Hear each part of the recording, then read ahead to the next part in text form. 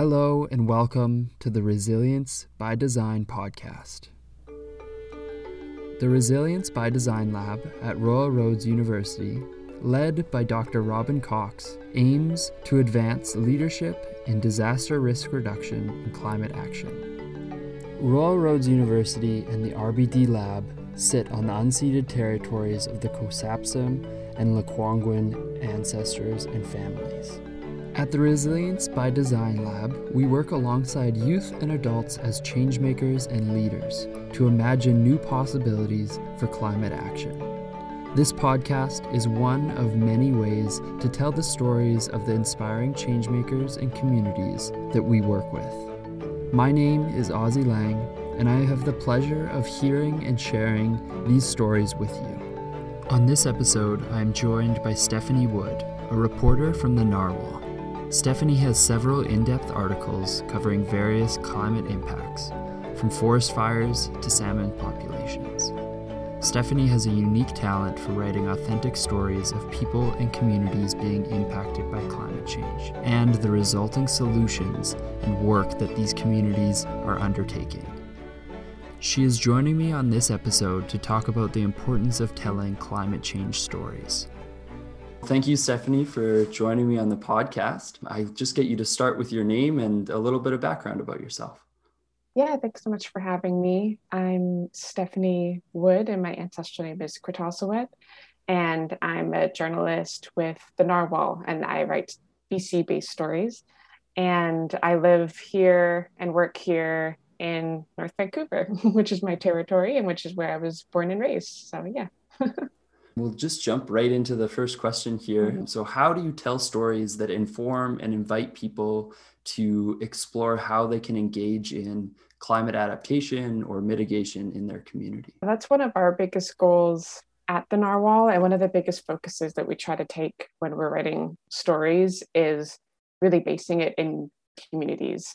We also obviously write some bigger and more general stories, but it feels like a lot of climate change coverage that you see is about like global emissions and international conferences and like national level data. And all of those things are still really, really important. But we try to really focus on making sure that the communities that are feeling climate change and that are doing work to mitigate it are also being seen. So if we can have a really strong community story, like that's like our favorite, that's our ideal, that's what we always trying to strive for. And I feel like that does invite people to explore how they can adapt and mitigate to climate change within their own communities. We try to really look closely at where climate change is impacting people. We do a lot of stories about people trying to do things like flood mitigation in their community. Where did they get the funding? How are they trying to execute it? What kind of timeline do they have to do this work? And we try to actually really lay that stuff out in detail so that people reading it can see how they could do something similar in their own community. We do try to take a big solutions approach to a lot of the stories that we do. Why is it important to include multiple perspectives in a story? Whenever I do any kind of story, I ask the people in it, what can we do to improve this? And everyone has different answers, and we try to include all those answers because once again, like there's no one solution to any problem, but if every single story we do, we're asking tons of different people, what would you do to improve this? Then you just wind up hearing from so many people with different kinds of expertise on the ways they see forward. In your latest article, you were talking through how this conservation organization was taking on developers. It's such a hyper-local issue, but I feel like you brought the story to life to really explain how this is happening all over BC and all over Canada. You brought such a unique perspective to it that you were able to tell both sides of the story while saying this is the reason that they're fighting for it. It's not specifically to get rid of this one development. It's for the future of that green belt and making sure that more developments don't come in. You made me think I could do that in my community. Totally. I think a lot of people, when they read that story, they would be seeing the green area in their neighborhood that was cut down recently for a development, right? Like everyone would have that, oh, like that's just like the forest that I used to go to all the time that was like 2 minutes away from me, and people see themselves. When I read this story with Ezra and the developers, I felt like I was like right back in my small town. These local arguments where people will take a side and be so passionate about it and they never really see the full picture. Being able to see both sides of it in that article that you wrote, I could understand where Ezra was coming from. I could understand where the developers were coming from. Mm-hmm. And it brought so much more to the story. And I feel Mm-hmm. like the Narwhal does that really well. That's exactly what we try to do. Not only the complexity of a situation like climate change or science, but the complexity of people. The thing that I always try to keep in mind whenever a story like this comes up, because we have a lot of stories that are kind of similar to this, that what the developer and what Ezra have in common, and everyone else who's involved with all their opinion, is everybody wants the best thing for their family and for their community and for where they live. And so no matter what, that's what people share. And everyone has a different idea about how to get there. But often, given the right circumstances, can get to a place where they can talk it out and have that dialogue. And it doesn't mean agreeing, but understanding. And then also that people can have really conflicting beliefs. Once again, people are complex and people often believe more than one thing at one time. And we just really try to reflect that none of these issues are simple and none of these people are simple. The other thing I really like about that story too, and the reason I kind of started the story with it, was the way that the man at the center of that story, Ezra, talked about how he was never an advocate before, that he had never written a letter to a politician or even signed a petition, that he cared about climate change, but had never really taken action before at any scale. And I just thought that was so interesting to start that way, because I think we often kind of fall into the cynical belief that people can't change or won't change. And it was just so interesting to hear him tell the story of how he changed, of how within a year he really kind of became a different person with a totally different role in his community. I found that there was that pivotal moment when him and his son were going through on a Mm-hmm. walk in the forest, and his son was asking him questions. That is the pivotal moment for so many people that I've talked to, is Mm-hmm. they're out in nature or they're looking at their kids and they're thinking, I want to make sure that I protect these spaces so that climate change doesn't have a horrendous impact on future generations. Yeah, totally. That's something that connects all of us. I think everyone wants the best for their kids. And if you really are thinking realistically about what is lying in the future, then you're really worried for your kids and you want to do something. That brings me to this point of what inspired you to explore climate change. Yeah, I actually kind of decided to be a journalist first, or that was at least my dream. And I didn't really consider writing about climate change or environment for a little bit, because I decided I wanted to be a journalist in high school. And I really didn't become aware of climate change, or at least the seriousness of it, until I got to university, because it really wasn't something we talked about in high school. It wasn't something that we learned about or talked about much in my personal circles. And when I got to university, there's just more vibrant conversations happening in the classes and in the halls. And I think I just kind of woke up to it. And I also started reading more news because I wanted to be a reporter, and begin reading stories about it and learning about it and just kind of seeing how important it was. And then that same year, I actually went on a trip to Guatemala through school. And we were driving between two towns, and I just saw this absolutely massive cut block. And obviously, I knew about cut blocks and I had seen them before, but I'd never actually really driven by one so close. I'd never really driven through one and just seen how far back it went. I remember that really impacted me as well, just actually seeing it right in front of me.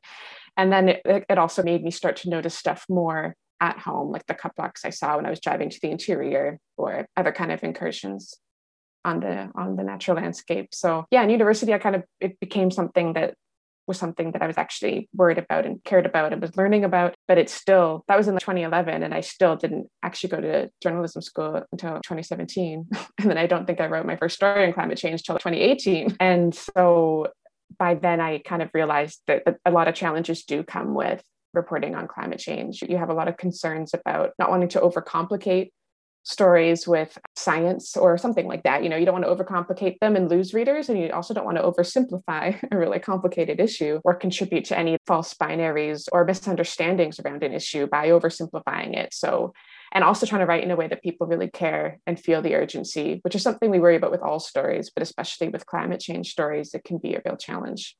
I've noticed in your articles that specifically thinking about the blue carbon one, and you talk about how much carbon is being absorbed in those salt marshes. But you didn't just say there was 27 kilograms of carbon. You specifically went and said this is this many barrels of oil, or I think you actually said this many cars on the road. I really enjoyed how you were able to take the scientific side of things, but then bring it to a perspective of an average everyday human could understand that less cars on the road means less carbon in the atmosphere. Yeah, totally. That's something I love about the narwhal. That's the kind of conversations we're always having when we're editing, is trying to come up with ways of boiling something down like that. And not underestimating our readers either, that people like do want to understand the science. We're just often talking to people with PhDs who've been working on, salt marshes their whole adult life, and they just know a lot more than any of us ever will.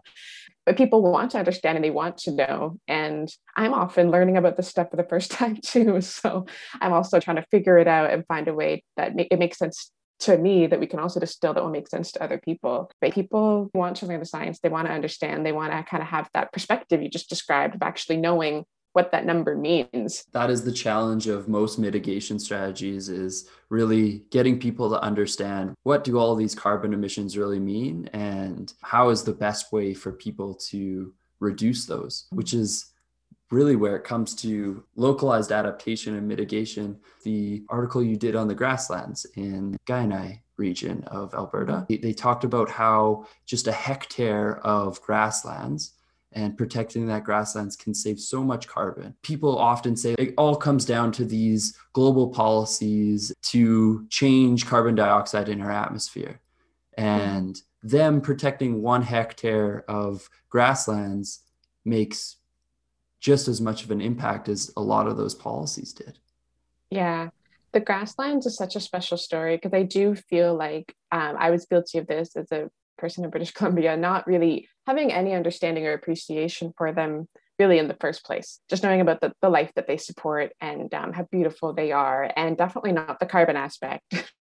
And definitely not how much that they've actually really suffered and how much they've disappeared through development. That the vast majority has been disrupted and so little is protected. It's the least protected ecosystem in Canada. That was mind-blowing to me. That was all new information for me. But yeah, especially that carbon aspect, that the grasslands of Western Canada store 2 to 3 billion tons of carbon. I never ever would have thought that. But the other thing that's really special about it is the really hyper local element to it, where a lot of grasslands are also under private ownership.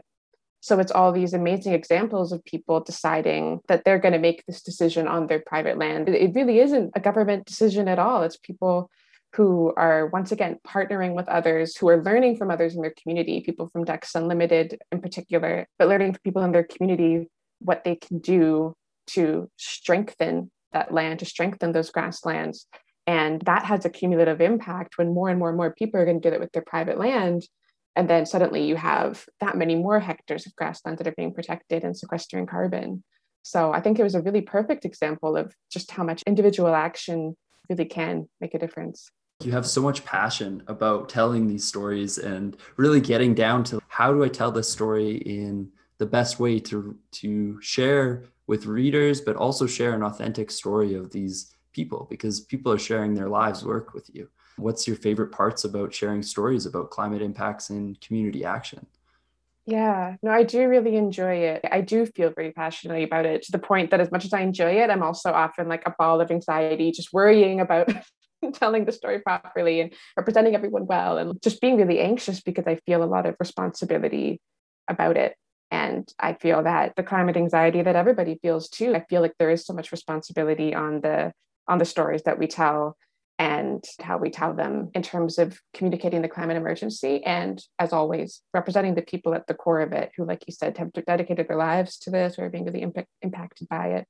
I feel the threat of climate change, like most of us do, like really close to my heart, really viscerally, really emotionally. And I feel the weight of it when I see fires here in the province, or way back before the pandemic when we saw fires running through Australia. And when you see the heat wave and you see everybody's calling up their elders and making sure that they're okay because they don't have AC, and people whose communities are being flooded routinely and they never really get to recover. And I think you just get to a point where, if you're always paying attention to those things, that you feel it at a really emotional level. And sometimes you do feel kind of powerless. Sometimes you do feel kind of defeated. It's impossible to not feel that way sometimes. But I'm just so lucky that through this work, I'm so lucky to do, because we do get to do such in-depth stories that I wouldn't even get to do other places, that you do get to meet really incredible people with an incredible amount of knowledge who take the time to talk to me and teach me about what they're doing, and they have lived experience. There's people with Indigenous knowledge, there's academics and lawyers and policy wonks and all these different kinds of people who will come and give their time for free to us to show us what's going on in their community or on their land, and what they feel and what they know has to be done, because they know their land better than anybody else. So if anything, I just feel like I'm the really fortunate one that I get to meet all these people and talk about climate impacts in a more concrete way for others. As much as Vancouver is very climate oriented in many ways, it's easy to feel isolated from the impacts because we're cooler near the water often. We often don't get the smoke or get it later. And it's kind of easy for a lot of people to not really feel that close to it all the time in their day-to-day life. And we're talking to people who are feeling it in their day-to-day life all the time. They're saying, like, I can't hunt anymore. Fish aren't showing up because the rivers are too warm. Creeks are drying up that I used to go to when I was a kid. People are feeling this all the time. And so that's why I feel an immense responsibility, but also an immense privilege that I get to speak to these people and get to hear from them. You talk about this anxiety that you feel, and I think that that's a shared anxiety. I know that I feel it all the time working in this space of climate adaptation, climate mitigation. How do you balance that in your stories of sharing the facts and sharing how urgent solving a lot of these problems is, with understanding that by overwhelming people, they might just shut off? That's always the balance. This is what we talk about literally all the time at work.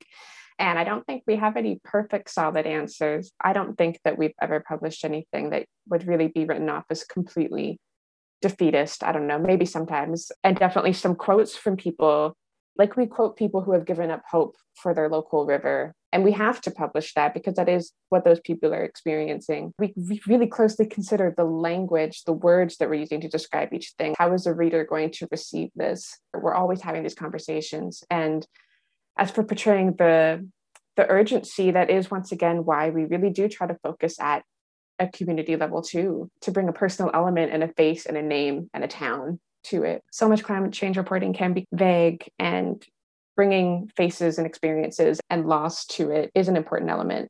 But then we do still try to focus on the solution side. That helps prevent my own burnout for sure. And hopefully also helps prevent anyone reading from getting overwhelmed by the anxiety, by the feeling of helplessness, to focus on those people who are having an impact and have ideas, right? They just all have so many brilliant ideas. They're not even doing everything they could do. If there was a bit more energy and a bit more money put there, there's just all these people who have such brilliant ideas what they would do for their community if they had the money and the resources to do it. Would you say that sharing of their ideas and sharing of the actions that they're doing is part of the importance of telling these stories about climate change and climate action? Yeah, I think it's the most important thing. And it's honestly what keeps me going reporting on climate change, is you're constantly meeting these people, and people are reaching out to us too, which is amazing. That's when I often feel like there's no way that we could stop doing this reporting. It's so important. And there's just so many people all with their personal stories. And so I think that telling those personal stories is immensely important. My hope too is that when you're speaking to these communities, and we're not interviewing like the mayor or something, we're talking to regular people who have not really been in the media and who may feel really disempowered by what's happening in their community and at a big scale. They feel disempowered by what's happening nationally and internationally. There are sometimes moments where they actually can feel kind of empowered by being included in a story. It often takes a while to get there because people often are also worried about being included in media. They don't want to be misquoted or quoted out of context. They don't want consequences. If they live in a community with a lot of industry and they speak out against that industry, they don't want personal consequences. There's so often a lot of back and forth because once again, it's these people's lives. People have to be at the center of it. A lot of your stories are based in Indigenous communities. Is this intentional, or is this just by coincidence? I'm always hoping to empower people right through the stories that I'm sharing. That was always my goal and my hope in coming into this work. And Indigenous people who are at the forefront of experiencing climate change and trying to find solutions. It's really especially important to me to try to empower those people in one tiny way by giving them a way to share their story and be recognized for the work that they're doing. The most successful projects that we cover at the Narwhal, when we're looking at solution stories, are always hand in hand with the first people of that land, wherever it is. And so it's really not a nice to have to work with Indigenous people when it comes to working on the land and combating climate change. It's just an absolutely necessary thing. And so it also means it's absolutely necessary to include them in our stories and in a respectful way. I find that the Narwhal more often than not will share multiple perspectives and not make it just a duality. Having somebody who is a climate protester and then having an oil executive, here's the two perspectives that are involved in this story, but it's you could be anywhere in the spectrum, but knowing that this issue is important and finding a resolution is important for everyone. Yeah, one of the biggest ones that we really have had to focus on, because it's so important and it really reflects everything that you're talking about, is that workers in industry can often feel sort of demonized by association with an industry that's being held accountable for emissions or breaking permit regulations. And the workers can, by association, feel attacked. And that's something that we really try to address in all of our stories. We've also covered workers in transition and what they're going through. They're also feeling the anxiety of what am I going to do if this plant shuts down? And we also try to include the fact that, for example, with the Fairy Creek blockades and also with other stories I've written involved with logging, every single person who wants stricter logging regulations says that they're not calling for an end of logging completely, and that they don't blame any particular logger, that they know where the power and decision-making lies. These conversations can get really polarized, but when you come back to that and, include those quotes where someone is saying, I'm not holding this against any particular person. I'm not writing off anyone involved with this industry, and I'm not saying anyone has a bad heart here. So often that's what people are saying. And that's the kind of stuff that we try to include. It really shows the reality of the localized situations. The reality of it is it's a bunch of people on all sides who are just trying to figure out how to live their lives the best way possible. Thank you so much, Stephanie, for your time today and for all of the wonderful reporting that you've done and all of the stories that you've shared. I truly feel without that storytelling happening, a lot of these climate actions wouldn't be inspired or wouldn't be happening. So thank you so much. Thank you so much for having me. I'm really looking forward to listening to the whole podcast. Thank you all for listening. On the next episode, we will be discussing the importance of the communities behind Stephanie's stories. If you are interested in reading the articles mentioned in this episode, there will be links in the podcast description. I hope each of you has a wonderful day.